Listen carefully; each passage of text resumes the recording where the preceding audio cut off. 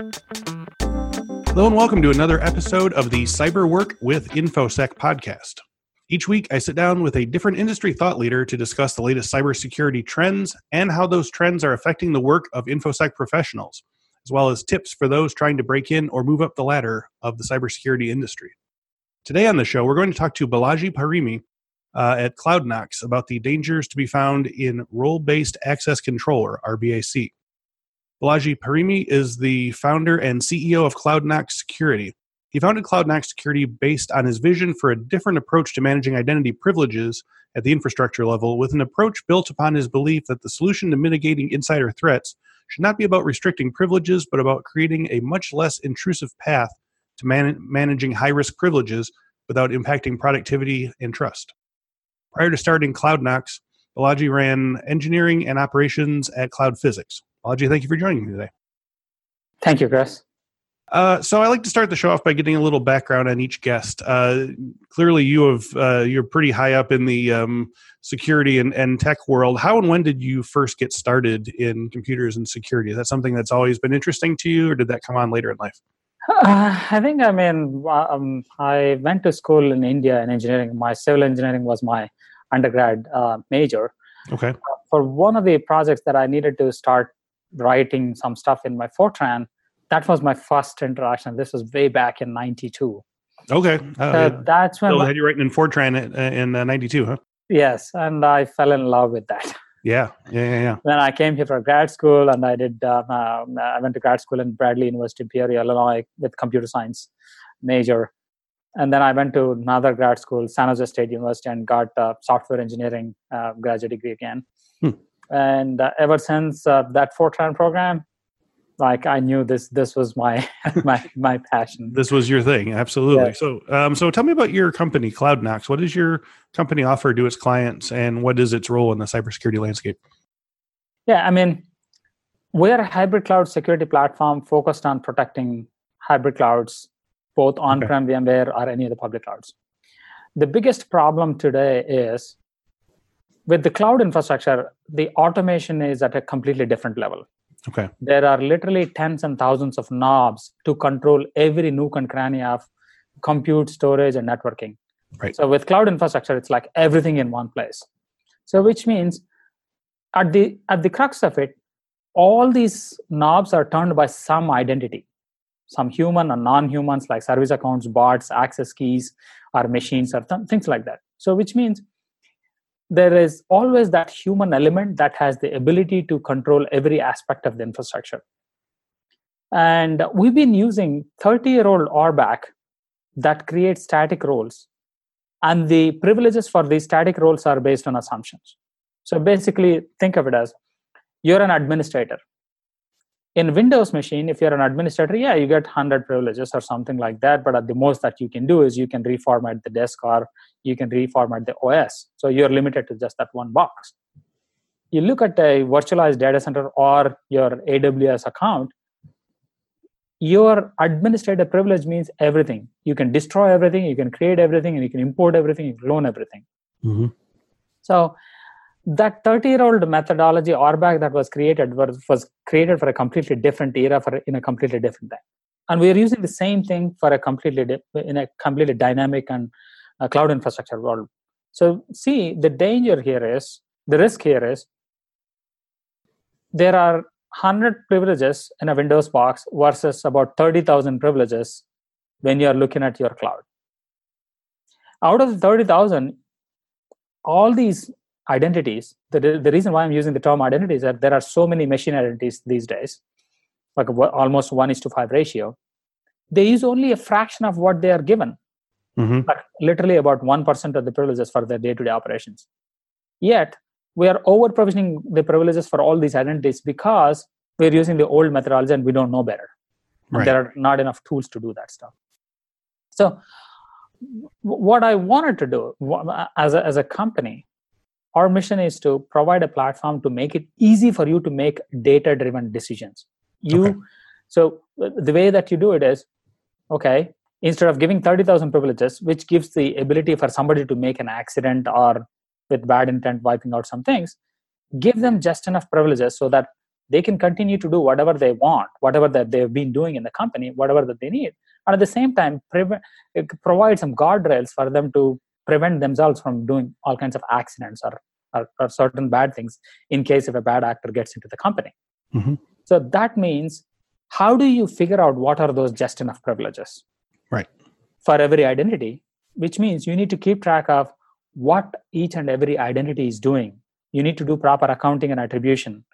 And the identities can come in from multiple directions these days. They can be local, they can come from enterprise directory, they can be coming from a federated system like Okta or Ping or something of that sort.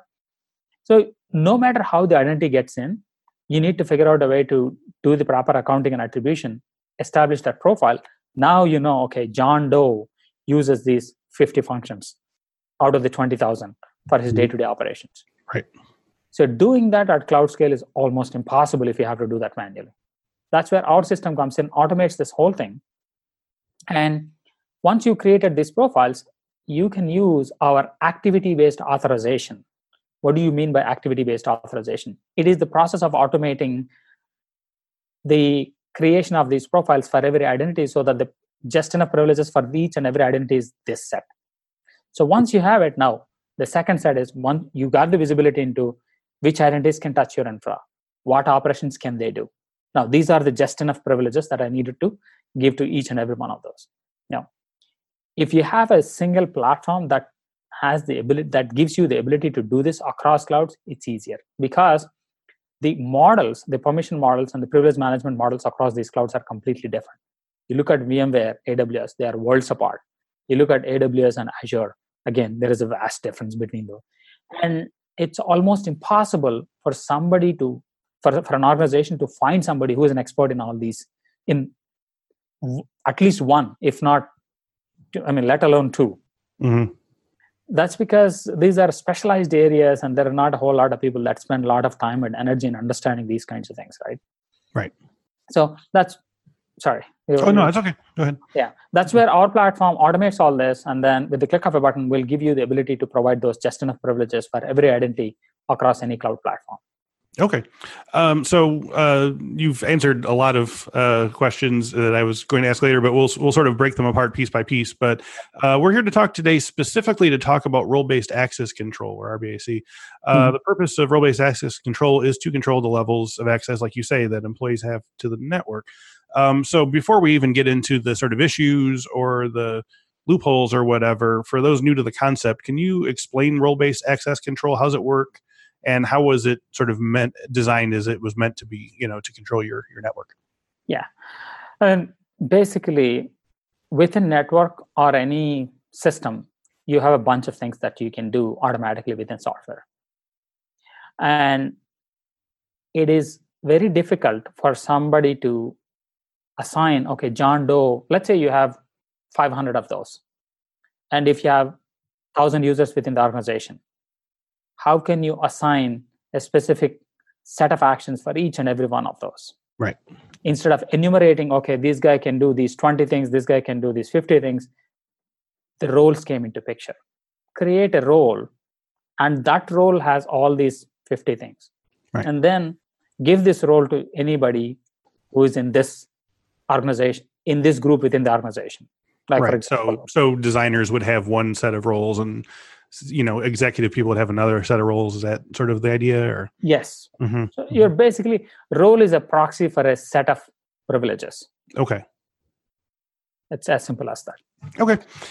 So before we dissect the dangers and the difficulties, do you think there are still some upsides of using role-based access control if done well and, if used properly, or is this just a bad system? It has its advantages mm-hmm. and it has its applications. But the whole concept of role-based access control system could work even for this. But how do you determine the set of privileges that constitute a role? That is what needs to be focused on. Like, mm-hmm. for example, today, RBAC, the set of privileges that a role should have is completely based on assumptions. Like, this guy is an administrator. Oh, administrator means everything. So give him everything under the sun. Mm-hmm. Mm-hmm. Another guy is read only. Read only means he can only read. So give him just that read and be done with it. Mm-hmm. Whether the administrator is using all that or not, it doesn't matter. Mm-hmm. And RBAC, if you have a limited set of privileges, RBAC works perfectly even with these assumptions-based role creation.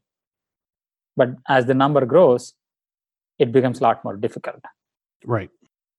Okay. Now, so let's, I guess, going from that, we're seeing this is kind of a sin of convenience where you're basically saying, well, it's an administrator, let's just give them all the privileges rather than customizing what the actual person is going to need in their day-to-day work. So how do we start sort of pulling back from this? How do what is your approach to cutting down the I think you noted there's 15,000 plus privileges across VMware, Amazon Web Services, and Azure cloud environments, and 50% of them are high risk and so forth. So what is the process in your mind of sort of pulling back from all of this sort of unnecessary privilege granting? Well, the first thing is you need to understand who is using what. Mm-hmm. And once you have it, you can figure out who has what kind of roles. Let's say John, Craig, Daniel, those three are marked as, they have those three as administrator roles. Okay. That's for the sake of one. If those three administrator roles means they have all those 15,000 privileges, mm-hmm. look at what they used. Let's say if they've used, let's say, a couple of hundred privileges over last 90 days or 180 days or 1 year or the entirety of their lifetime at the company. Now, figure out a way to create a role with just those 180 privileges. Mm-hmm. Then you are making the RBAC work. Mm-hmm. But you have created a role dynamically based on the usage, not based on static assumptions. Okay. Now, can you tell me a little bit about these sort of high risk privileges? What are the risks involved here? When you have all this extra, these privileges, give me kind of a worst case scenario. You have all these extra privileges, and therefore what's a thing that could happen to your network and your company? Yeah. I mean, high risk privileges are the privileges that have the capability to cause severe disruption or data leakage. Mm-hmm. Let's say, for example, somebody has the ability to destroy all the compute instances. Mm-hmm. Okay. They needed to destroy, let's say, compute instance 8. In their scripting, we're scripting compute instance 8, but 8 and star on a keyboard or on the CAME separated by a shift. Mm-hmm. Accidentally, instead of 8, they inputted star, which is wildcard for everything. Right. Okay. When they run it, everything is gone. Or if a bad actor gets in, this we have seen in the companies many, many times, they intentionally, okay, you know what, I want to wipe out the data here. I'm going to fill in. Like a couple of months ago, there was a company called VF Email. A bad actor formatted the disks of all their production instances, destroying 18 years worth of their customers' emails. Wow. And the guy never needed that kind of privilege. That privilege was required only for troubleshooting for a DR and backup type of system. And this guy never needed it, never used it in his entire life. That was the first time. And with the kind of power, he was able to do that kind of stuff. So those are the examples. I mean, there are so many other examples where I've seen a CISO, he was telling me that an engineer, a contractor engineer, took a snapshot of a compute instance with very sensitive data and shared it with an offshore contractor for some performance testing. Wow. Soon it ended up in the public domain. And the CISO did not know about this because nobody copied any files. They copied an entire computer disk. No DLP system was able to. Wow. And that was merely meant for backup systems. Backup systems are the ones they carry backup and store it in, not meant for an engineer. Not useful. Yeah, not useful for. And because they were using static RBAC, he was an admin. He got everything, including that. So those are the kind of dangers. Okay. Now, what are the roles, if any, of non-human identities in all this? I'm thinking of things like service accounts that connect modular coding components, or things like microservices, or software containers, or APIs. Does that play into this issue at all, or is that something different? Yes. I mean, because automation we're in the middle of unprecedented levels of automation. Mm-hmm. So we want to, with the click of a button, we want code to build and deploy and start into production and all these kinds of things. But all these automation things are also associated with some identity. Mm-hmm. And these are machine identities, non-human identities.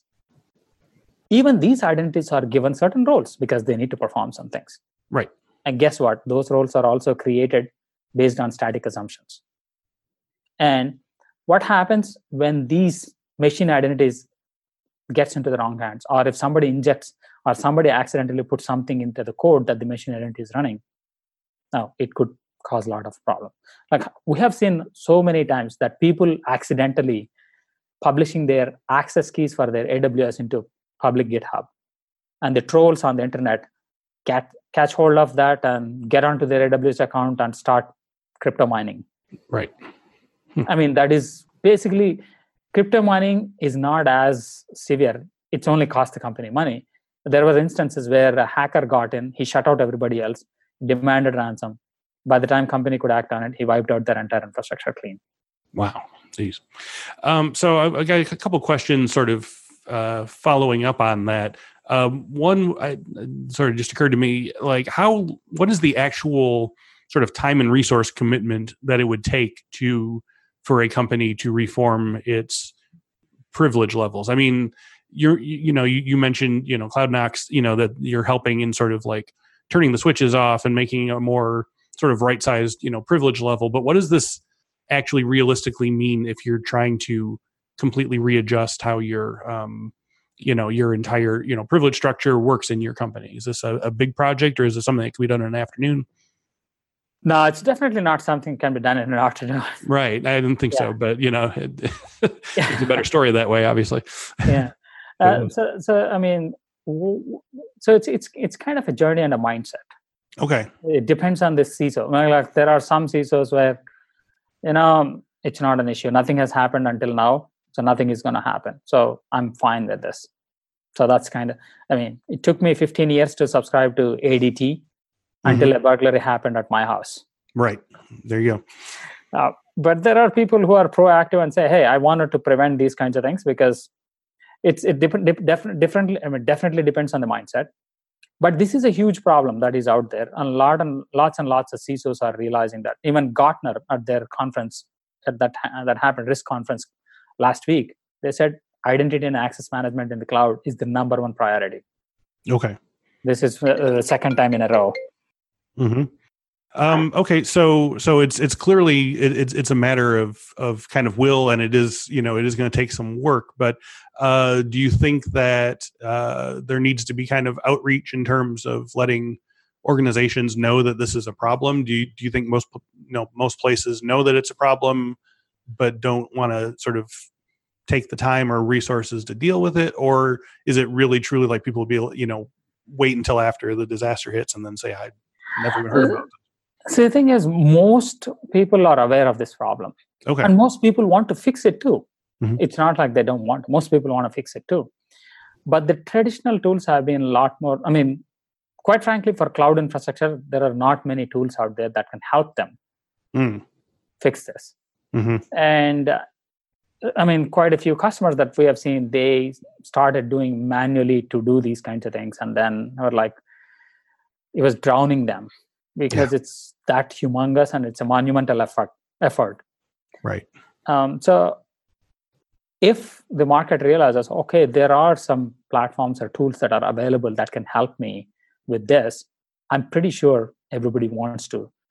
At least majority of the people want. Every CISO that I talk to is like, hey, I don't have. They have two problems. One is their security admins and the infrastructure admins are doing a lot more than what they were doing 10 years ago. Mm-hmm. They just don't have time to catch up with the advancements to gain that knowledge. And second, even if they gain the knowledge, they just don't have the time to go and implement it. And at the same time, CISO is finding it hard to hire more people to come in and handle all these kinds of things. So what they're looking for is, okay, A, their current resources don't have the ability and resources. Mm-hmm. B, they, even when they're ready to hire, they don't have enough talent out there. And C, they don't know if there are enough tools that can help them make it easy rather than a 5-month project or 5-year project.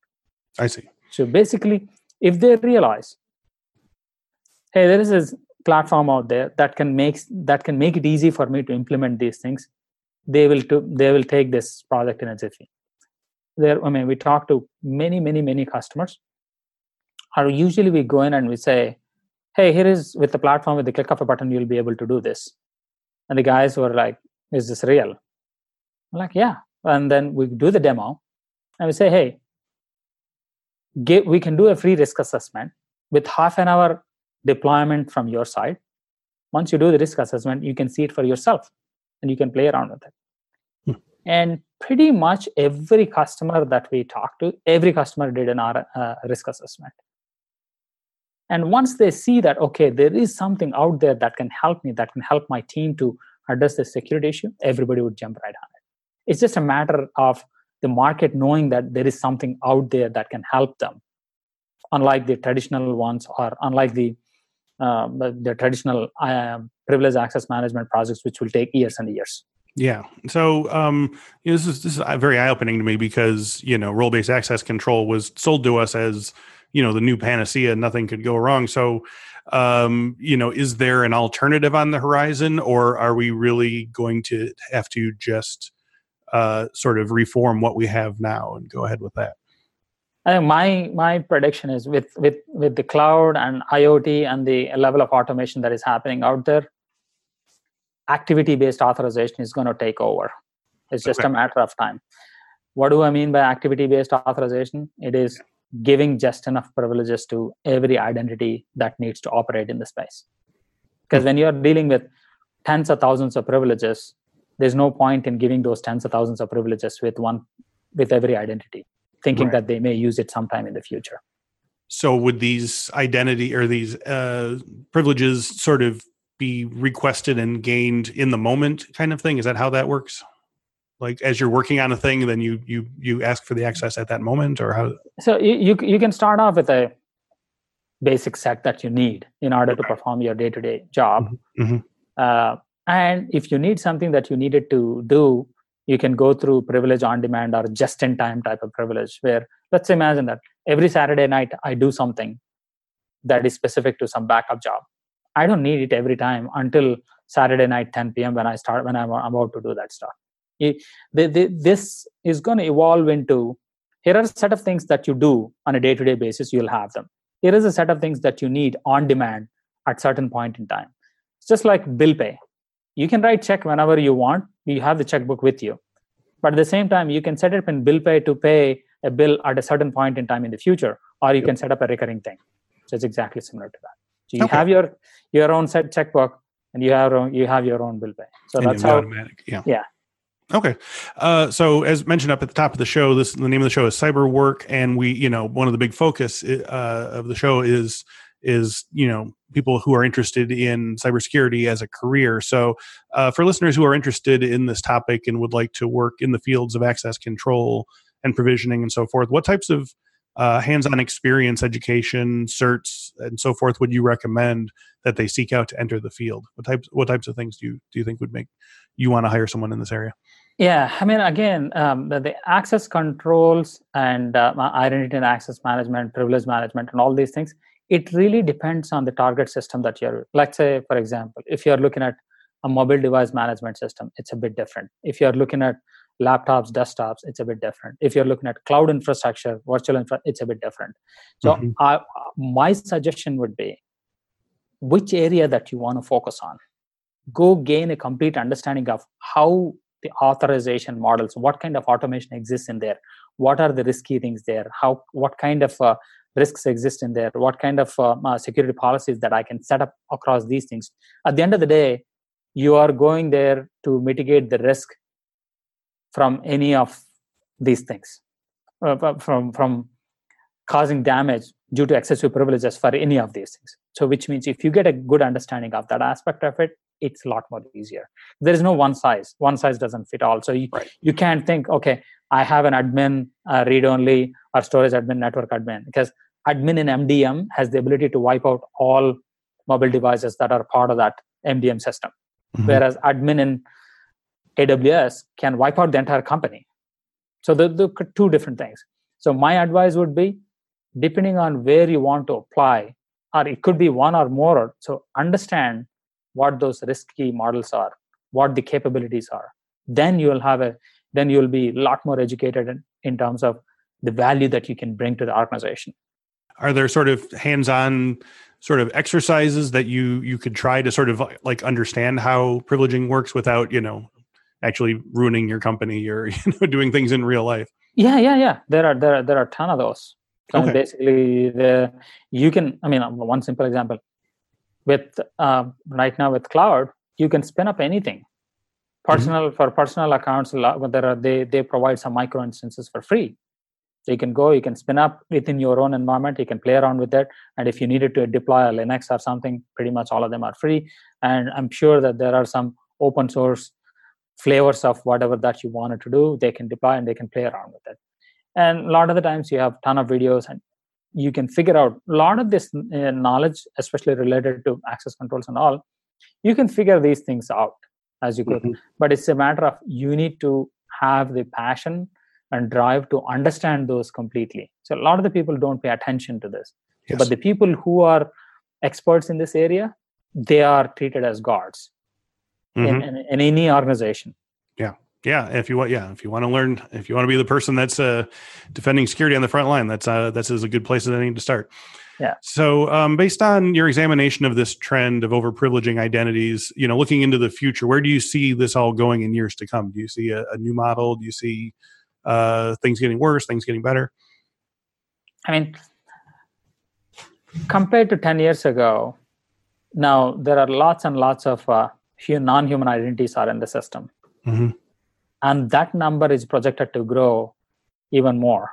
So today it is 1:5, and that is projected to grow up to 1:20 or something like that in the next couple of years. Wow. And which means for all these non-human identities, the usage patterns are pretty much set. They're machines. They're scheduled and they're set to do certain things. They're pretty much.